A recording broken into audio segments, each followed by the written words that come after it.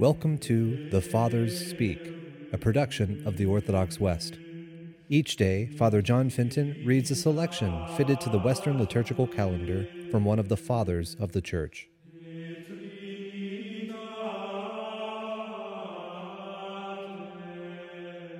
On this fourth Sunday after Pentecost, let us listen to a portion of a homily by our Father among the Saints, Ambrose.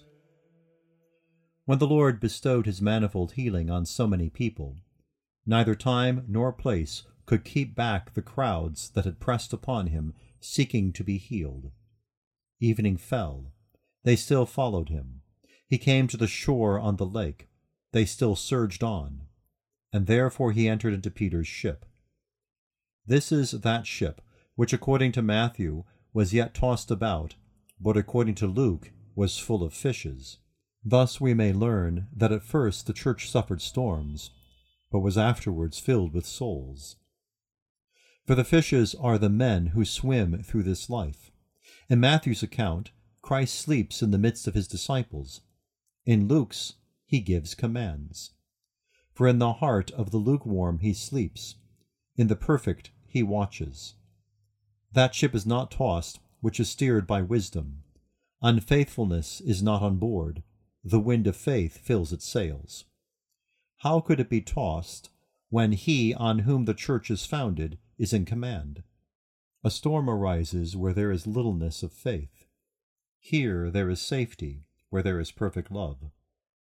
And if others are told to let down their nets, yet to Peter alone it is said, launch out into the deep, that is, into the depths of doctrine. For what is more profound than to discern the depths of the riches of God, to know the Son of God, and to make profession of the divine generation? Although the human mind cannot comprehend this by reasoning, yet it can be grasped by profound faith. For although I am not to know how he was born, yet am I not to be in ignorance of the fact that he was born. I know not the manner of his generation, but I acknowledge the author of that generation. We were not present when he was born Son of God of the Father, but we were present when he was declared Son of God the Father. If we believe not God, whom shall we believe? For all that we believe either through sight or through hearing.